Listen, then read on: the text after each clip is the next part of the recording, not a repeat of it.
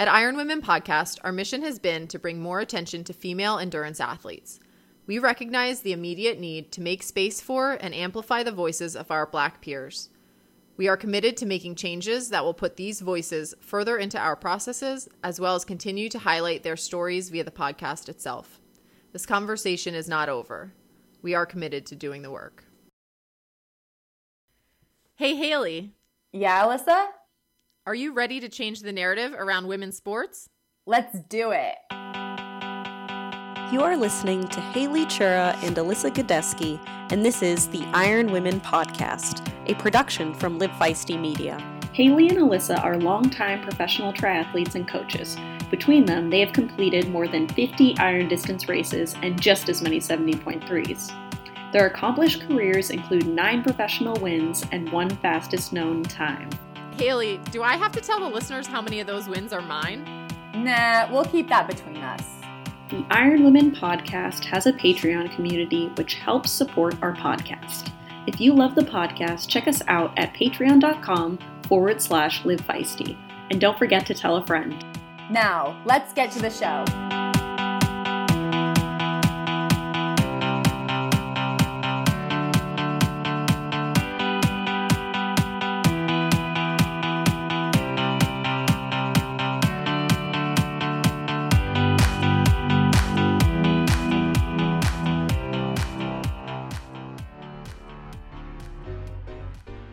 Iron Women is proud to be supported by Form Goggles in 2020. Form Goggles are the only swim goggles with a smart display that delivers metrics like split times, distance, pace, and more. And it's built right into the goggle lens. You can also analyze your metrics outside of the pool with the Form Swim app, because what triathlete doesn't love data? Head to formswim.com to learn more about the Form Swim goggles and pick up the missing link to your swim bag.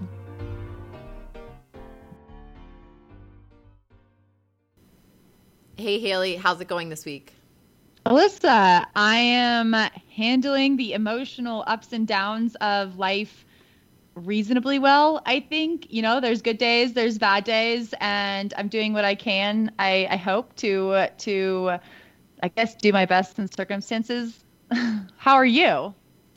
I would say I could give that exact same answer, I think. It was definitely a long week since I talked to you last, and I felt like, so I've been doing this baking challenge. This is going to be a circular thing here. So through quarantine, I've been doing a baking challenge, and it's been super fun. It's like totally taking me outside of the box with baking. I've been like, we've had pie. So like I made pie crust from scratch for the first time. I made like loaves of bread from scratch for the first time, like all sorts of things that I always wanted to kind of try in the kitchen, never really had. And then I've been doing the baking challenge every week, so I've been doing all these things, right? And then like last week, the challenge, so they give you a topic or like a thing, to bake every week is like, pie, and then you kind of run with that. Last week's topic was buns, and as I submitted my entry today, I realized that I made rolls, and rolls are not really buns. So that's like all encompassing of like how the week felt. And then it was like one more like jab, and I was like, I don't know if a bun is a roll or if a roll is a bun.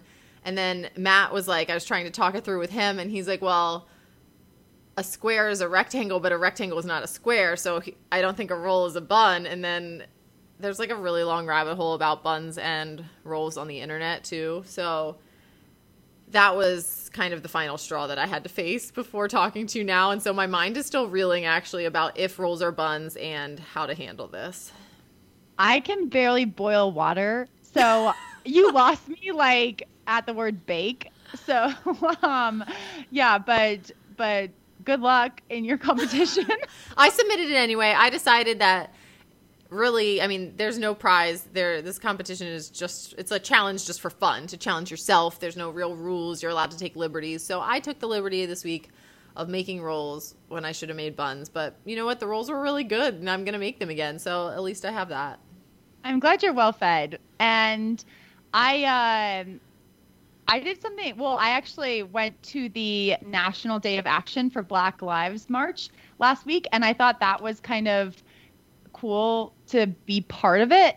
And we see so much of it on the news, and actually in my mini episode that came out earlier this week, my guest was Vanessa Forster, who is one of my athletes who also lives here in Bozeman, and she gave her perspective on the march. And so I definitely encourage all of our listeners who haven't listened to that to go back and listen for her perspective. But it was I'm so glad I went. It going to any kind of protest by yourself, it reminded me a little bit of going to a race by myself. Like, you worry that you're going to be alone and you're going to be lonely, and then you're totally not, and you're so happy you did it and you didn't miss that experience. And it was super powerful. The speakers we had here in Bozeman were incredible. I think there were like more than 3,000 people, and it was the biggest rally that's ever happened in Bozeman.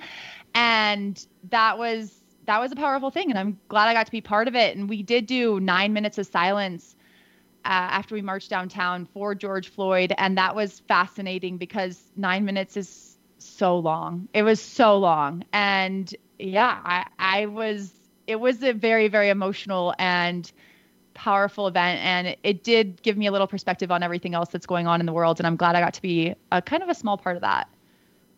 I'm glad that you were able to go and share that with us too. And what is kind of the, I guess, temperature of Bozeman? I know in Charlottesville, this conversation has actually been happening quite a long time for us, from several years, because we have had race as such a hot topic, for lack of a better way to put it, in our town for several years now. And so there's a lot of action going on a daily basis here, which is encouraging to see. It can also be exhausting to see, I think, for a lot of people. And so it's been kind of insightful to see how the different members of the community are kind of, like taking up action while others need some rest in some ways. And then the scales are tipping. So it's been encouraging to see kind of how constant the action is here. Is Bozeman similar?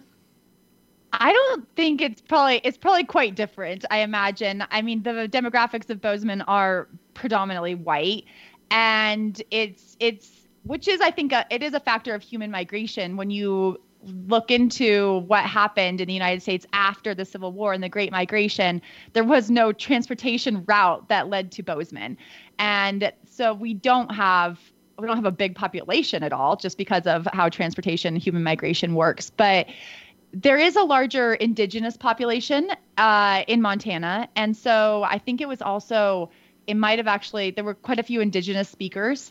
And so things aren't happening every single day. I mean, maybe there's solo protests every single day, but to see that big of a group come out and to see people being so respectful and peaceful was really encouraging. And it did kind of make me feel more connected with the rest of the world, and maybe very proud of Bozeman. So, yeah, it is interesting. I imagine like you say, the experience in Charlottesville would be very different, but I'm glad to hear that you're definitely aware of it. And rest, that was also something that was brought up in the by one of the speakers, was making sure you do take time to rest. And they handed out water while they were there. I mean, the organizers did such a good job and were taking such good care of everyone at the protest. And but the rest piece was very interesting for everyone who's involved. Like, you definitely do need to allow yourself time to rest. And so your mini episode came out. We're recording on a Monday, and your mini episode came out today. I'm excited to listen to that with Vanessa. So thank you again for putting that out there. And Haley, we have some news on the sponsor front for Iron Women. So did you know that it is Skin Cancer Awareness Month? I didn't know that. I should know that, because Zelios has been a sponsor for a long time, but I didn't realize it was June. And I also am like looking out at a rainy day and not necessarily thinking sunscreen, but I realize not everyone is looking at rainy days, and we definitely need to be wearing sunscreen because the sun is powerful out there. So what is Skin Cancer Awareness Month, or what is that? Did I say that right? Skin Cancer Sucks Month? Well, I wrote down Skin Cancer Awareness Month. It might be Skin Cancer Sucks Month. Well, either way, I guess, however you want to frame it, it is from now, if you're listening to this on Thursday, now through the 21st of June, you can get 10% off of your sunscreen orders with the code WEARSUNSCREEN. and through Zelios. And we know typically the Iron Women discount gets a little bit more off, but the kicker here is that with that discount code, a portion of the sales are going to the Cancer Foundation. And so you might pay a little more, but that is going to go, directly into some good hands for this cause. So we encourage you to use that Wear Sunscreen code through the 21st. All one word, Wear Sunscreen, all one word. Just plug that code in when they make any purchase at teamzelios.com. This is good on anything, right? Not just sunscreen? Correct. Yes. And the other exciting news is we have a new sponsor, the Iron Women podcast and Live Feisty, Orca Sportswear. And we have a code for all of you. It is Iron Women 15. We'll get you 15% off anything at orca.com. Yes. And Haley, I think we both just got wetsuits in the mail. And have you tried yours on yet? I haven't tried mine on yet, but I'm excited to give it a try, and I will be able to report back next week and tell you about that. I'm excited about my new Orca wetsuit, and I'm excited about Orca joining the Iron Women and Live Feisty family. Perfect. Okay, we'll talk about the wetsuits next week then. And Haley, we did get some more mailbag, hashtag inspired by Lael. Mailbags, notes coming in. So people can write in questions or send us things that inspire you, or hashtag inspired by Lael from our previous episode with Lael Wilcox if you're doing some sort of challenge. And that's ironwomenpodcast@gmail.com. And so we're gonna talk about a couple of these inspired by Lael. Hashtag approved by Alyssa also is another hashtag I like to endorse. Mailbags that came through. So the first one is from Sarah, and hi Sarah. I know Sarah, actually I just waved to her actually on the recording. So Sarah I know from Baltimore Running Group, and she had a group of 11 people, Haley, from some in Texas, some in Maryland, and they used like a hill challenge. They followed for the most part the model of 1 hill on Monday up to 5 hills on Friday, and then depending on age and ability and all of that, they pick their own hill. So some were, really long and hard. Some might have been shorter, but all good. Everyone was doing kind of the intent of the challenge. They even had a 10-year-old, which is awesome, doing this. And 3 people did snag Queen of the Mountains on Strava with doing this challenge. So really cool. And Sarah talked about how it was a fun form of connection and motivation while they were staying close to home. And it also was a good way to connect with people across different abilities. So I love it, Sarah. Thank you for letting us know that you were inspired by Lael. And another hashtag inspired by Lael. And we should add that did we say that these are Lael Wilcox, who we had on the show a couple weeks ago? Yeah, if anyone, I did just say that, okay, I think. sorry. I missed that. But I was just like... We can say it again because I said it quickly. So it's good to reiterate that if you're confused, go back and listen to the Lael Wilcox episode. It's a great episode. But Shelly, she told me that she came up with her Inspired by Lael challenge she started by doing a plank for 1 minute, and then she added 15 seconds each day for 7 days. So at day 7, she did 2.5 minutes holding a plank, which is much longer than I can hold a plank. So I'm quite inspired by Shelly there, inspired by Lael. And that's a good way to do it, where it isn't like you don't necessarily have to have a mountain to be inspired by Lael. You can figure out your own challenge. So congratulations, Shelly. And Haley, we also had Courtney write in, and she was inspired by Lael just through riding, and she has been training for, have you heard of these, the Everesting Bike Challenge? Which I've seen them online. Yes. So Courtney was training for it as like a quarantine challenge.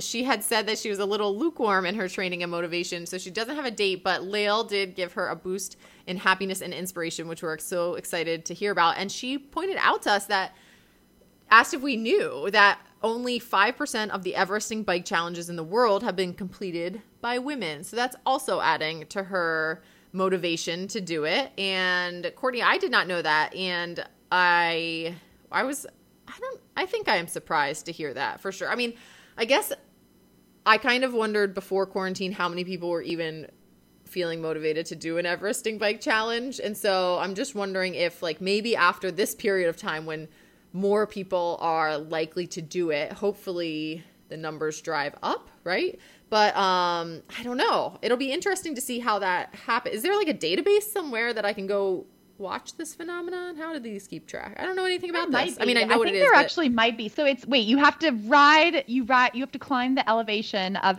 Mount Everest, so like 29,029 feet. Is that right? Yep. Something around there. In 24 hours. Do you have to do it in 24 hours? yeah, and I believe for the bike version, you have to ride up and down. And I think there are some like small stipulations about the type of hill you choose. Maybe like the percent of grade has to be at least, I think, something. But in general, it is what it is. Like, I think there's probably a range of what makes sense to be able to like make it feasibly in 24 hours. But you do the same one over and over, I believe, right? You can't like switch hills, I don't think. I think you're correct there. I'm Googling Everesting challenge. Yep, there's a website. So I bet there's a database. Maybe we'll have to look in. I don't know. It hasn't. Alyssa, this seems right up your alley. You know, So, I was listening to a podcast today about the running version, which actually was interesting because you can, I think, in that use like go up and then take like a cable car down if you're on like a ski slope or something. But that's not an option for the biking. And I've seen some of my friends doing like I've just through Instagram I followed their Everesting bike challenge, and I'm not quite sure that I'm ready to sit in the saddle that long in 2020, but maybe. You never know. I mean, it's only June 8th, so we'll see. I feel like I might be I might be singing a different tune by the You end want of to the do year. it while the days are really long, when you have most That's days. true. I feel like That's this definitely is when true. you want to do either version of the hiking or the riding one. But congratulations or good luck to Courtney in that challenge, and hopefully we do see more women doing that. But Alyssa, we also have an interview this week. I'm very excited about this one. Tell us about it, Haley. So this week we are chatting with Julie M.T. Walker. Julie is the founder of the Atlanta Tri-Sisters, a triathlon club with the stated goal of diversifying triathlon by educating, exposing, and encouraging training, especially for Black women and their families. Julie founded the Atlanta Tri-Sisters in 2013 with just 7 members. Many of them were fellow members of the Georgia Association of Black Women Attorneys, another group Julie founded and served as president. Just 7 years later, the Atlanta Tri-Sisters is now more than 60 members strong and has a large presence each year at the St. Anthony's Triathlons in St. Petersburg, Florida. Julie is an accomplished triathlete herself. She found the sport in her 50s, and she's continued to race even after a kidney transplant. This past May, USA Triathlon recognized Julie with the Spirit of Multisport Award, which seeks to recognize individuals who illustrate the principles of the positive spirit of the sport. After listening to our conversation with Julie and hearing about her journey in triathlon and her work with the Atlanta Tri-Sisters, we're sure you'll agree the award was well-deserved and she truly embodies the spirit of multisport. We'll have our conversation with Julie Walker right after the break. As triathletes, we should all be committed to fueling our bodies with products we are confident in. At Iron Women, Nuun Hydration is our go-to. Committed to clean hydration, a clean planet, and clean sport, Nuun Hydration shares our values, and we are proud to use Nuun Hydration on and off the race course. Plus, it tastes good. My favorites are the Watermelon Nuun Sports Tabs, Citrus Mango Nuun Endurance, and then warming up some Nuun Rest before bedtime.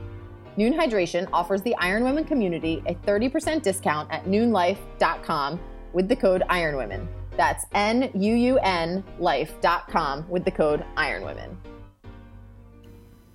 Hi, Julie. Welcome to the Iron Women podcast. Hi, I am so excited to be doing my first podcast with you ladies. Well, we are very excited that you are here with us, and we're so honored that we get to be your first podcast.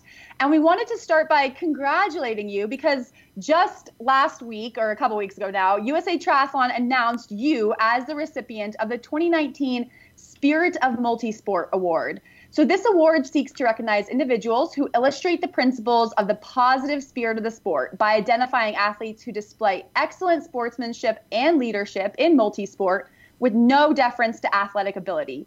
Were you surprised to win? I was absolutely surprised to win. And I must take a moment to thank 3 of my coaches who nominated me, because but for their nominations, I would not have won this award. My first triathlon swim coach was Sabir Muhammad. And Sabir is a retired member of the USA National Swim Team and the first African American to hold an American swimming record. My other two coaches, triathlon coaches, are Ilanga Sandiwe and Kevin Samuels, both of whom are USAT certified triathlon coaches. And apparently, their nominations told things about me that I didn't even see in me. So I must thank them, and I am absolutely shocked that I got this award, but I am so honored as well. I want to thank my two ride or die tri-sisters, Deborah Carlton and Melanie Reed, who did their first Meek and Mighty in 2015 and have completed the sprint and multiple Olympic distance races. They have been my support team for the last 5 years, assisting me with everything ATS. I love and appreciate their support of me and my vision on this ATS journey. They are ATS officers and board members, Deborah, Vice President and Treasurer, and Melanie as Secretary. I also want to thank St. Anthony's Triathlon Race Director, Susan Daniels, for her warm and welcoming embrace of ATS over the last 7 years. She is approachable, personable, and appreciates how ATS has increased the number of participants in the St. Anthony's Triathlon. And finally, thanks to the St. Anthony's race announcer, who each year has enthusiastically announced each ATS member as she crossed the finish line. Well, Julie, to give our listeners a little bit of background, we should say that USAT has presented the Spirit of Multisport Award annually since 2011, and past recipients have included coaches, race directors, authors, athletes who have completed over 100 races, and even a pioneer of women's running and triathlon. And now your name's on the list. So what does it mean to have your name with, held in such high regard now with all of these other great people? Wow, I really didn't do any research about the past recipients of the award, but that makes me even more ecstatic that, they are high-level achievers. And I think what really counts about me and why I may have gotten the award is the part that says leadership in spite of athletic abilities. I am a very social person, love people, and have had leadership roles throughout my life. And I think it's my leadership in motivating women who have never done a triathlon that really captured me winning this award. And I'm glad it wasn't based on athletic ability, because I'm a triathlete, but I'm not the fastest in our group. So I'm proud to be in the company of such other esteemed athletes. And speaking of leadership, in 2013, you founded Atlanta Tri-Sisters, or ATS, a group founded with the goal of diversifying triathlons by educating, exposing, and encouraging training, especially for Black women and their families. ATS started with 7 members in 2013 and is now more than 60 members strong. Can you tell us about those early days of the Atlanta Tri-Sisters and your decision to start the group? Well, I did my first triathlon in 2009 at the age of 54, and it really was on a whim. One of my best friends, Danita, her sister-in-law, Lavette Russell, she is a seasoned triathlete, and she has the best body in the world. I mean, tight abs, arms, I mean, the best body. And she was getting a group of her friends to do their first triathlon. And Lavette had trained inner city kids to do triathlons, and, you know, she had a lot of great experience doing kids, but she picked her mid-20 to late 40 girlfriends, including our Atlanta mayor, Keisha Lance Bottoms, and she decided to train them. And I went to her and I said, Lavette, if I do that triathlon, will I have a body like your body? And she said, oh, yes, Julie, come on, join us. Well, I was 54. The oldest person was like 40. And I said, I don't want to be the oldest and do it alone. So I encouraged my law school girlfriend, Serena. I said, come on, let us do it. I was 54 and she was 55. So we trained with Peachtree Tri Club, and they reserve lanes over at the Georgia Tech Aquatic Center. So on Monday nights, we had group swim, and it was so funny that the true athletes, they could not get used to us swimming one length of the pool and stopping, resting, chatting. So they gave us our own lane. And so we swam at Georgia Tech, but we did not do any group training for biking or running. So we kind of had to do that on our own. So fast forward, we train, we go to St. Anthony. I had a goal of doing it in 54 minutes. I did it in 56. But who cares? I finished. And I was hooked at that very moment, crossing the finish line, that I'm going to do every race that St. Anthony has. So the Meek and Mighty, then I knew I had to do the sprint and go to open water, and I knew I had to do the Olympics. So it was that on a whim and on having a great body that I entered the sport of triathlon. Now, the body isn't perfect like hers, but it's much improved.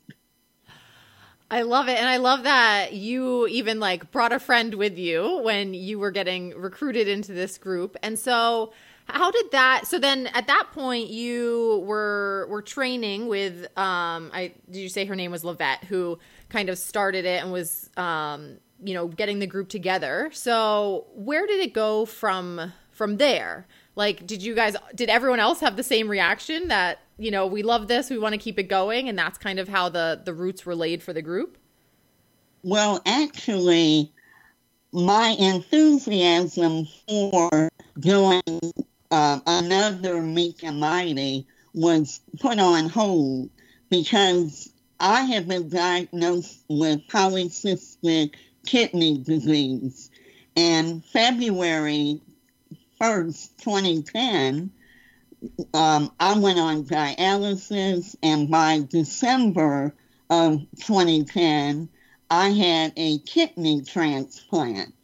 And ironically, as I say, as God would have it, Coach Sabir Muhammad's mother ended up being my kidney donor.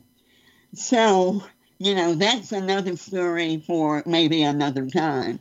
But anyway, so I had the kidney transplant December 3rd, 2010.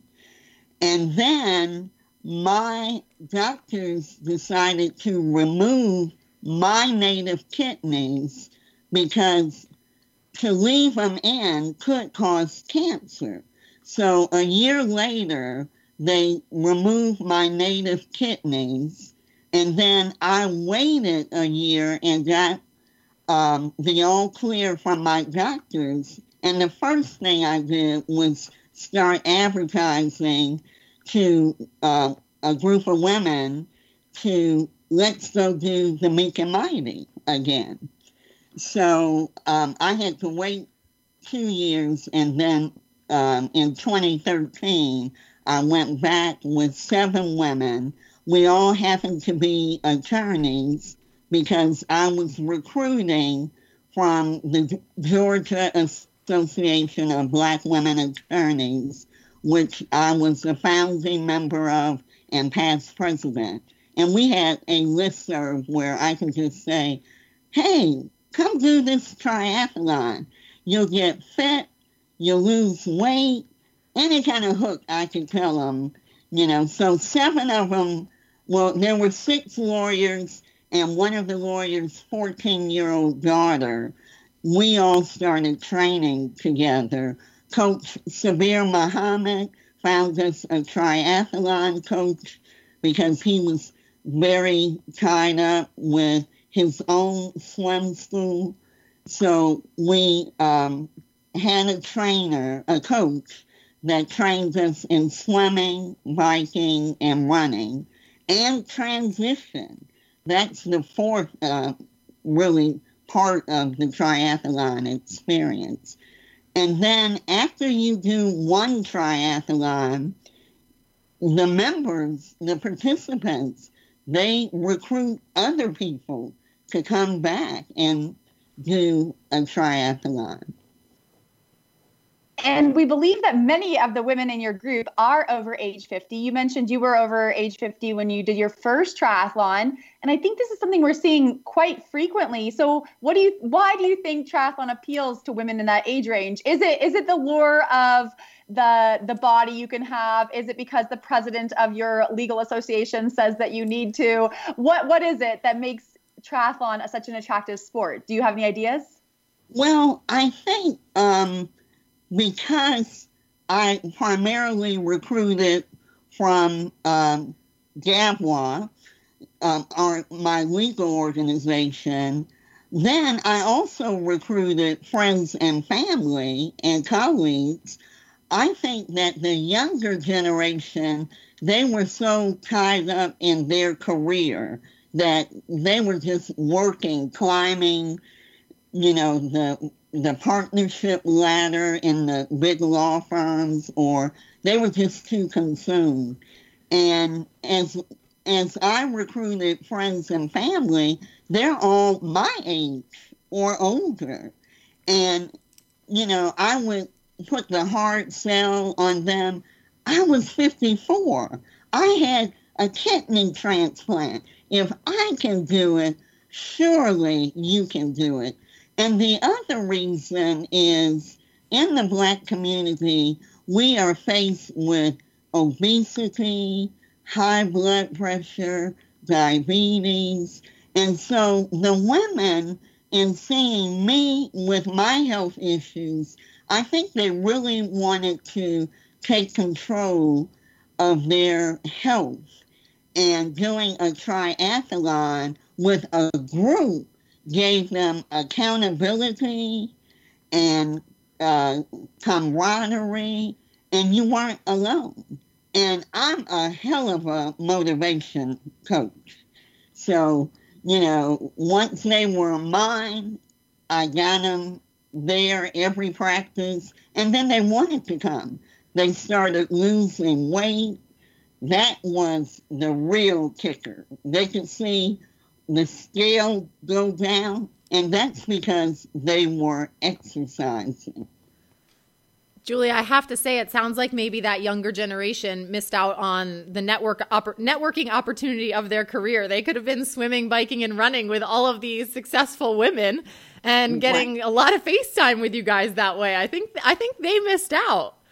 They have missed out. A few of them have done the triathlon, and they love it. They have to take a break, and they said, "You'll see me again. I just have to, make partner at my law firm, and then I'll be back." And I have to ask, too, are any of the initial 7 members from 2013 still racing? I'm the only one still racing. However, in 2014, Serena, who started with me in 2009 and 2013, and she did 2014, we did the Meek and Mighty, and then we did a sprint relay team. I did the bike and she did the run. So she no longer trained and did triathlons with us, but she went on to get certified as a triathlon, a USAT triathlon coach. And she served as one of our swim coaches for our beginner swimmers this year, and she was our spin coach for our spin classes. We typically, during the winter months, we do spin classes for our cycling training.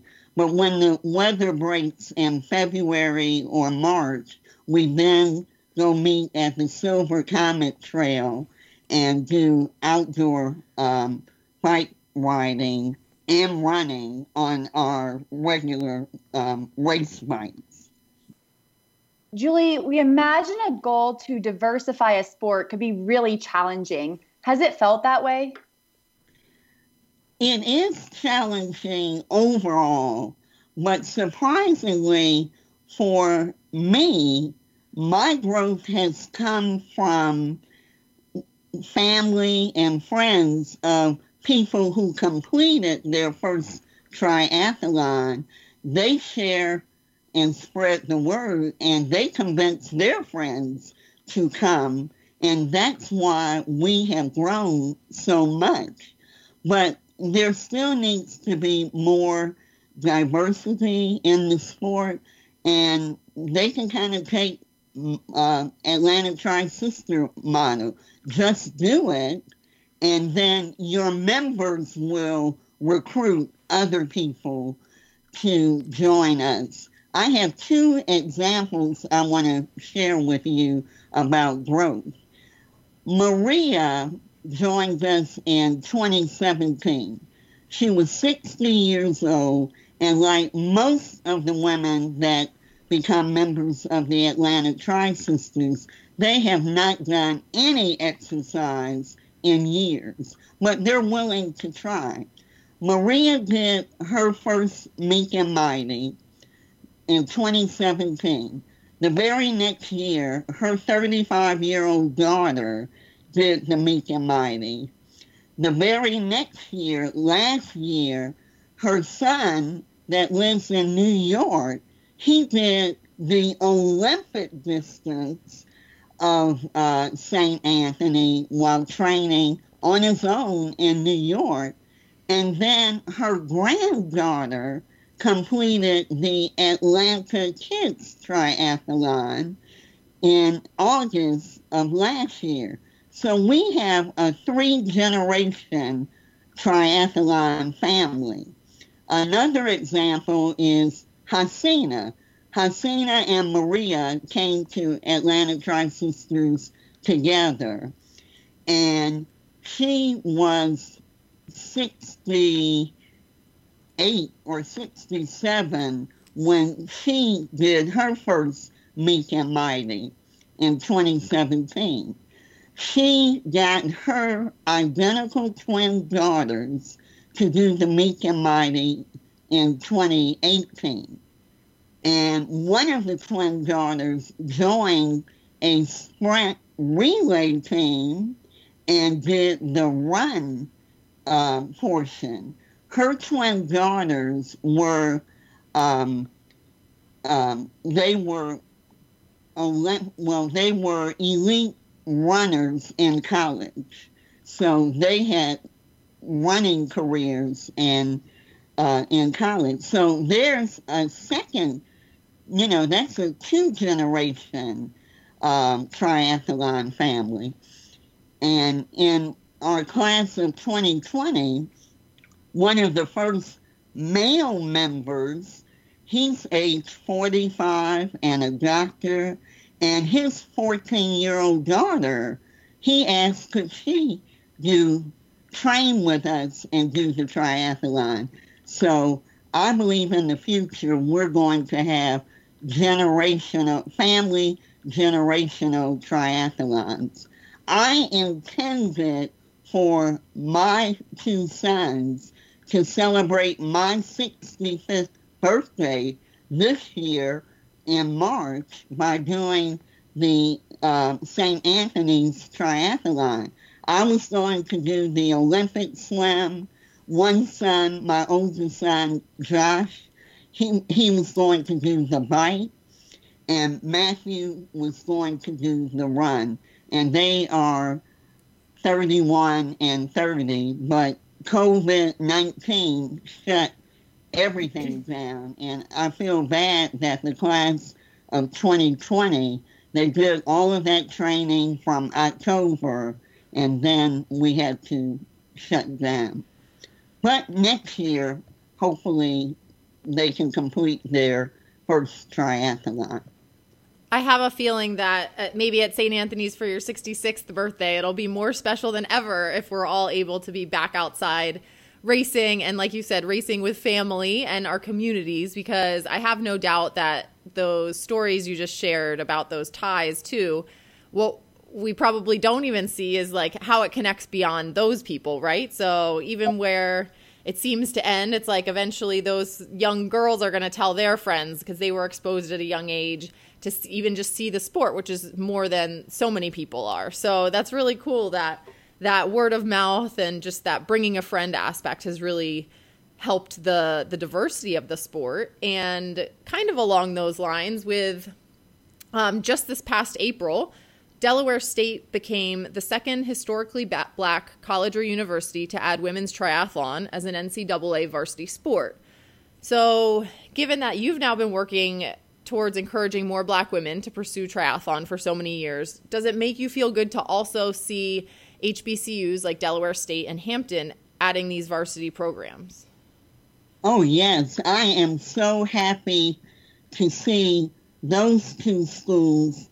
And I was a volunteer coach for the Spelman College mock trial team for the last 14 years. And Spelman College has a state-of-the-art athletic facility. And I tried, along with Levette, we tried to get Spelman College to let us train at their facility because they have swimming pool, spin room, and indoor track. And we also wanted to start a triathlon club with the Spelman students. And they aren't ready to allow a triathlon club to come in and train at their facility yet. But Levette is a Spelman alum. She's on the board of trustees, excellent triathlete. And I think years to come, in the coming years, we might be able to convince Spelman, knowing that Hampton has a team and now Delaware State. It will be our goal to get Spelman College added to that list of NCAA varsity programs. So we'll keep working. Julie, you've given us already so many great stories that come out of the Atlanta Tri-Sisters. So this is probably an impossible question, but do you have a favorite Atlanta Tri-Sisters moment from the past 7 years? I absolutely do. I tell the women that come in when they start the training program, I say, ladies, I want you to get your first F that you've ever had in your life.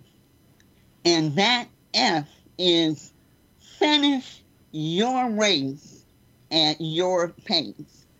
So my greatest moment is being at the finish line at St. Anthony and seeing every woman that started the triathlon cross that finish line and finish. And we have not had anyone to not finish, and we have not had anyone to have any injuries because they have been well trained in our 5-month training program. So that's the best story, and it's that watching them cross that finish line, and they are so amazed, happy, they feel accomplished, and then they take on bragging rights. I have done 3 sports in a row. Can you do it? Because most people are either runners or they're swimmers or they're bikers. But to be a triathlon and do all 3 sports nonstop, they now have bragging rights. I'm a triathlete. What about you? I love it. And that 100% success rate is unreal and definitely something to be proud of. And I think speaks a lot about just the type of athlete that maybe is drawn to the Atlanta Tri-Sisters. And so, being based in Atlanta is where Haley got her start in triathlon. And the Iron Women podcast was actually just out there for our first ever live show before the U.S. Olympic Marathon Trials this past February.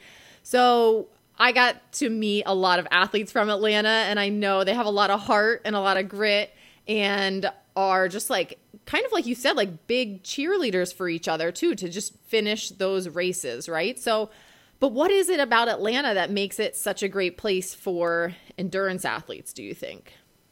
I think, number one, we have great weather. So that makes it easy to be outdoors more often. And we have great endurance races like the Publix half and full marathons. And we have, of course, the biggest road race in the country, the Peachtree Road Race.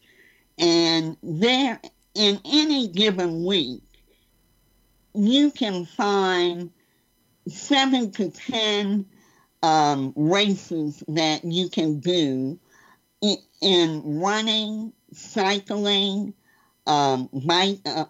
cycling, and swimming. There are races all of the time here in Atlanta. And I think we just have an enthusiastic group of people that play tennis, they do triathlons, they do marathons, they do half marathons. So I think all of those things are available here, and that's what makes Atlanta a great city, and people come from all over the world to do the Peachtree Road Race. And, I think we are just a city that is athletic, and we love challenges. Julie, you're making me so nostalgic and a little homesick, I guess. I know I have visions of riding down the Silver Comet Trail, and I do miss some of that Atlanta weather. But the Meek and Mighty Triathlon, that's raced as part of the St. Anthony's Triathlons in St. Petersburg, Florida, every April. is usually a target race for the Atlanta Tri-Sisters. You brought it up several times. We know that this year the race was postponed due to the COVID-19 pandemic. And you mentioned having to kind of readjust plans for 2021. So how have you and the group members kind of adjusted your training and your race schedules? Are you going to try to do something in the fall, or is it just all for 2021? Well, I have encouraged our members to not lose the fitness level that they have trained so hard for over the past 4 months. So I have encouraged people to do virtual training. I have a trainer for my bike, and me and a couple of girlfriends will do a Zoom training on our bike. And so we have really encouraged our members to stay in shape by looking at all of the free virtual workout programs on YouTube. We have done as a group, some of us, there was a 15-day challenge for swim-specific yoga that some of us did. And then our coach, Ilonga, he flooded us with information on dry land workouts for triathletes. So we gave them lots of encouragement, gave them lots of resources and opportunities to still continue their workout. And what I'm going to implement shortly in the next week, I am going to get people to commit to an accountability partner.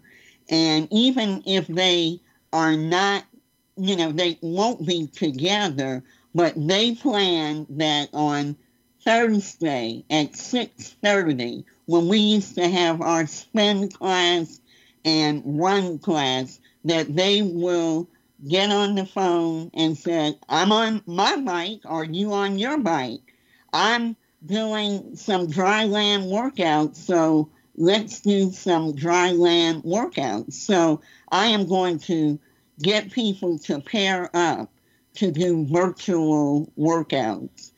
The YMCAs in Metro Atlanta, they have opened up for swimming, but you have to reserve a lane, and you have to come to the Y fully dressed and with very little equipment, and they have a chair where you put your bag and your towel, and they have people swimming from the deep end to the shallow end, and then the other person in the next lane, they start swimming from the shallow to the deep, to avoid,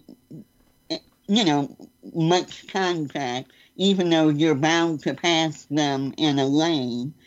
And so that's how they have slowly opened to swimming. But we don't know how the other City of Atlanta recreation centers, we don't know what their protocol will be for swimming. Well, I think even as the pools continue to figure all of that out, it sounds like you're doing a great job keeping everyone motivated and, like you said, maintaining that fitness that they work so hard for. But we did want to have you tell our listeners a little bit about your own journey there, too, with St. Anthony's, because it's obviously near and dear to your heart. And you mentioned starting with the Meek and Mighty, and we believe 2017 was the first year that you raced and finished the Olympic distance there. So can you tell us a little bit about how you decided to try the longer distance and kind of how that process went for you? Well, as I said, when I crossed the finish line for my first Meek and Mighty at St. Anthony's, I said, I have got to get in that open water, and I have got to do every race that they have.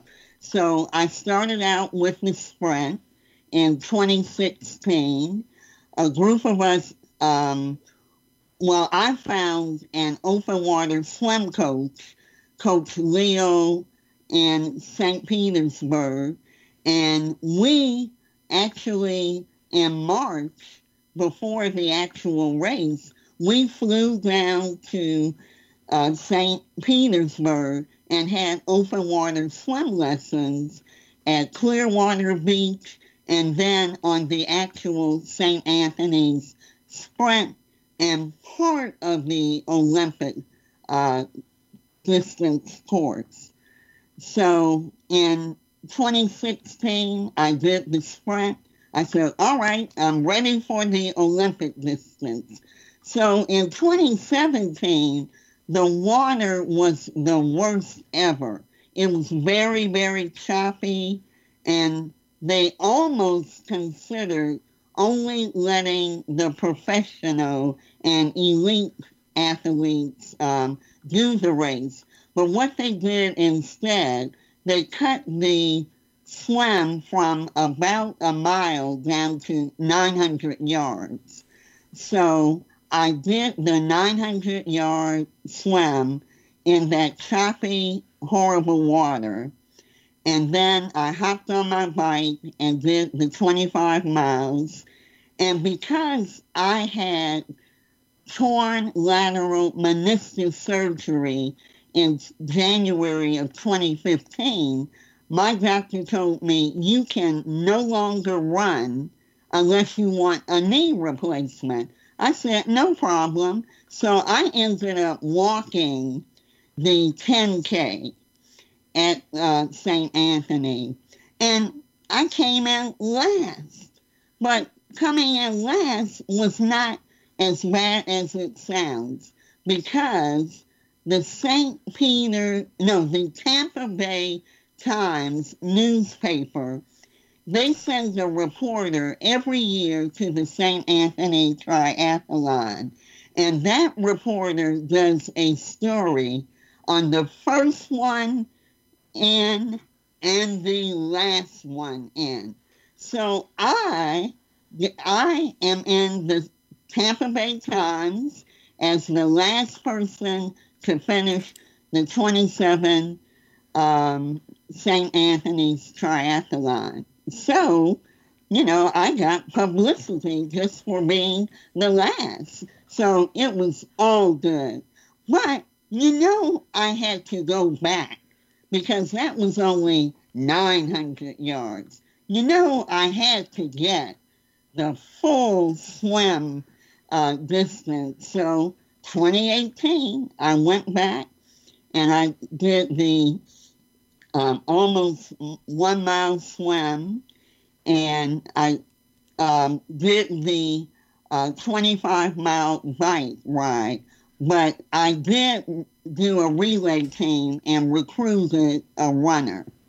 And we actually came in number 6 in that race as a relay team. And they only give awards to the top 3 people doing a relay team. So, or maybe it's the top 5. So we were close.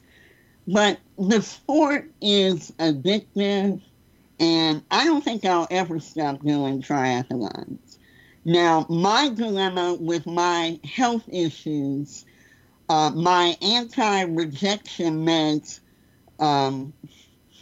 from my kidney transplant has suppressed my immune system.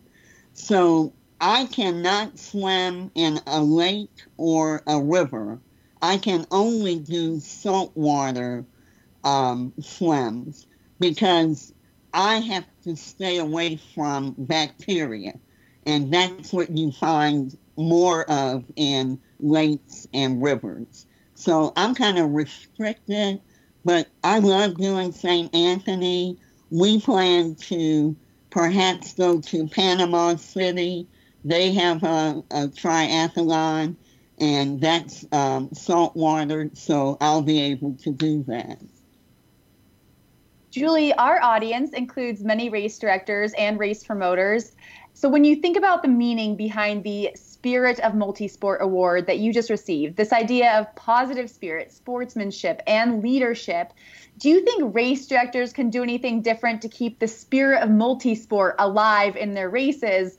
And it sounds like maybe we can expand that also to include the media. Can we be doing things like what the Tampa Bay Times did for you and covering last place as enthusiastically as we cover first place? Well, I would say to race directors and race promoters, if they want to grow the sport, which is financially beneficial to them, they need to expose Black and other minority communities to the sport of triathlon. Not everybody in my community knows about the sport.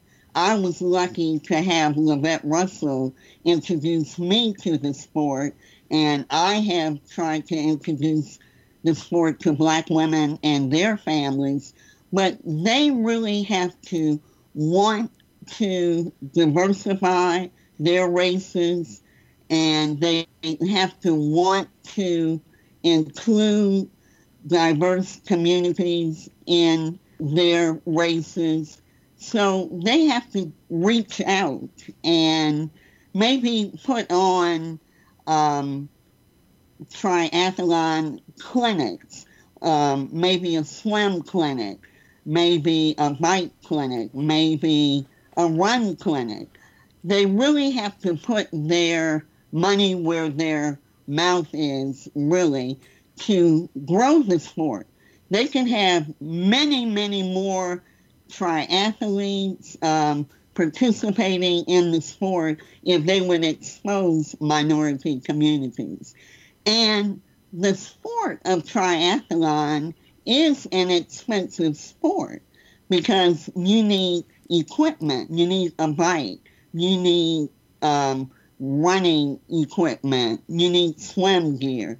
So they have to try to eliminate the financial barriers to the sport of triathlon by maybe deferring registration fees, maybe by, sponsoring Atlanta Tri-Sisters to attend their races that are in the Southeast region. See, we already travel from Atlanta to St. Petersburg, but we'll travel to do races. So maybe there are sponsorship opportunities. But the main thing is they have to really try to expose minority communities to the sport of triathlon, and their numbers will inevitably grow. And Julie, athletic ability is frequently measured in terms of performance, so how fast they raced or what place they finished in. But this Spirit of Multisport Award seems to suggest there is more value to a triathlete than just the time that they're getting on the clock. So how have you seen triathlon change the lives of athletes in your group in ways beyond just getting faster? Because I think about your group of women who are so successful in their lives and their business aspects, and I'm kind of like, tell us what else triathlon was able to teach these women who have already found so much success in their life. Well, many of our women, we have become friends. These are our new set of friends that every year all of the women have bonded as sisters because we all are training together and we have become friends beyond St. Anthony Triathlon. We socialize together. We have done an afterglow party after St. Anthony's. Many of us have stayed and we did a sunset cruise on Sunday after the sprint and Olympic race. And then all day Monday, we were at St. Petersburg Beach. And what I think it has done for women, it has certainly made us healthier. It has made us more courageous. It has made us disciplined, not only in our athletic life, but some of the traits of training for a triathlon has made us better in our daily work lives. That discipline to do a triathlon kind of makes you get more discipline at work because you want to get all your work done so you can go swim, so you can go bike, and so you can go run. But a lot of us have lost weight. And once you lose the weight, you want to keep on losing weight and getting, flatter abs, getting tremendous triceps and wonderful sculptured legs. So we have become more than just training friends for a triathlon. We have become, social friends, and we do a lot of social things together outside of triathlon training. And I do want to say one other thing about what race directors can do. They can really publicize throughout their website, throughout their magazine, and on their social media platforms, Black athletes who have done great things, like Sika Henry is trying to be the first Black female professional triathlon. They can, if race directors could, kind of promote Black high-achieving athletes that are trying to break in to become professional cyclists, professional runners, professional triathletes, then that would spread the word that, you too can break into a sport that we never were really exposed to. Julie, our listeners are international, but we do know that we have a big fan base in Atlanta. So how can we support your mission from afar? And if someone is in Atlanta who is interested in becoming a member of the Atlanta Tri-Sisters, where should they start? I would kind of reiterate what I have said that race directors should do. I would say that people could sponsor our Atlanta Triathlon Club or other triathlon clubs. They can perhaps promote and give us a lot of publicity through their website and their social media outlets. And if they have scholarships for training minority athletes to get into the sport of triathlon, those are some of the things that I think they could do for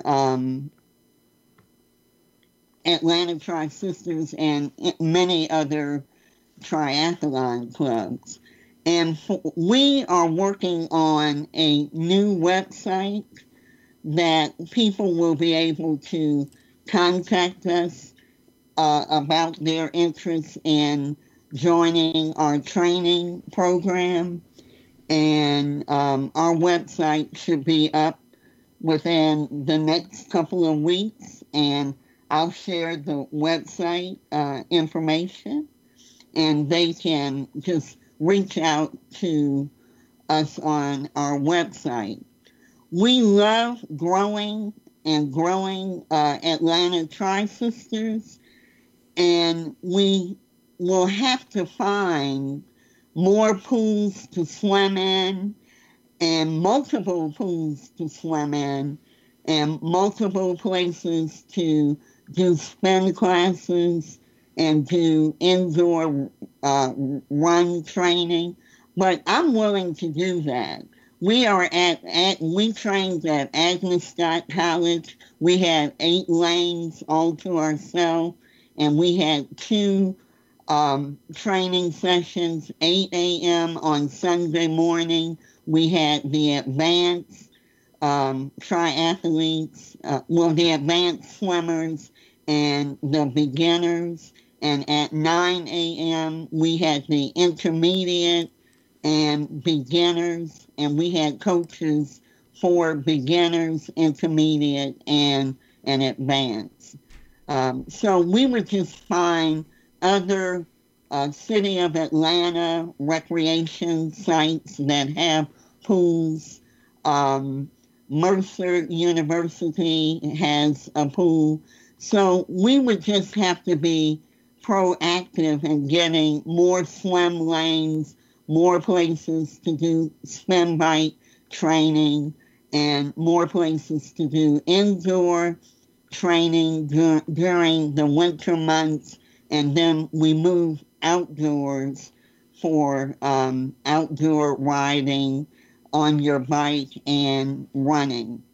And we had planned that Atlanta Tri-Sisters, we were going to Kona next year, 2021, to actually swim on the Kona swim course, bike on the Kona bike course, and run or walk on the Kona run course.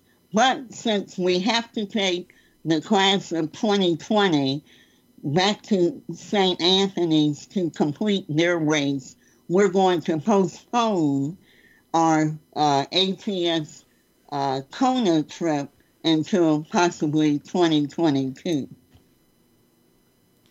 Well, Julia, I can assure you that the Ocean Swim and the Queen K Highway and the run course in Kona on Ali'i will still be there in 2022 waiting for you guys if that does have to get postponed. But thank you so much for coming on today and sharing your stories. I think you have Haley ready to pack up and move back to Atlanta for a little bit to relive some of this. But we really appreciated hearing from you, and we have no doubt, and I'm sure our listeners have no doubt, why you are the winner of the Spirit of Multisport Award from USA Triathlon this year. Thank you so much for this being my first podcast ever and giving me this opportunity. I really, really appreciate it and hope it encourages everyone, no matter what age, no matter what size, shape, or your ability. Let's get in and do a triathlon, because you will be the most prestigious athletes that anyone in your family, in your work community will be. I mean, they'll be so jealous that you can do 3 things continuously, and it's great to have the bragging rights of being a triathlete. And we have some up-and-coming women, one of whom is Janelle Sumter. She completed her first half Ironman at Augusta last year. And we have plenty more Janelles among us that will go on to do half Ironmans and a full Ironman. So thank you. I really appreciate this opportunity. Triathlon is certainly hard on your skin, without a doubt. That was Teresa Helsel, dermatologist PA and accomplished triathlete. Earlier this year, Teresa came on the podcast to offer skincare advice specific to triathletes. Teresa's 2 biggest tips were to avoid sunburn and chafing. And luckily, Iron Women podcast listeners get 15% off all Zelio skincare products, including Sun Barrier SPF 45 zinc-based sunscreen and Betwixt Athletic Skin Lubricant and Chamois Cream. Use the code IRONWOMEN at teamzelios.com for 15% off and use Zelios products to protect your skin during all your swim, bike, run fun. Haley, do you think that Julie is going to get Tyler Perry, Oprah, Gayle King, and Michelle Obama to do a triathlon with her? If there's anyone who can do it, it is Julie MT Walker. She has done so much. I wouldn't put anything past her, and I hope she does, and I will hope that I'm invited too and I get to race as well, because that sounds like a really, really fun race. Would you be there? For sure. I would be eager to be there. So I hope, that Julie can make this happen for us and keeps us posted. And Haley, how are we going to be able to get involved with Julie's organization and all of that?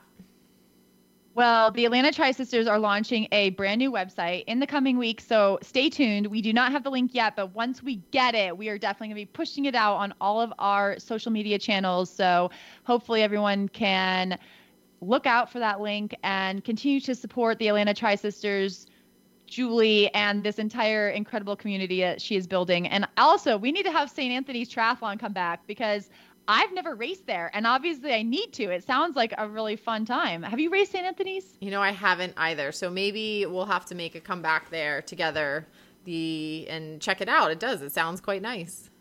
Post-pandemic to-do list, definitely on it. But thank you so much to Julie for coming on the show. We really appreciated her taking some time to tell us about the Atlanta Tri-Sisters, and congratulations to her again on that Spirit of Multisport award. And thank you to our listeners, as always, for sticking with us. You can let us know on Instagram that you are listening. And as always, it really helps if you also rate or review us on the podcast app that you are listening to us on. It helps a ton, so we really appreciate you taking just a moment to do that. Alyssa, have a great week. I'll talk to you next week. Bye, Haley.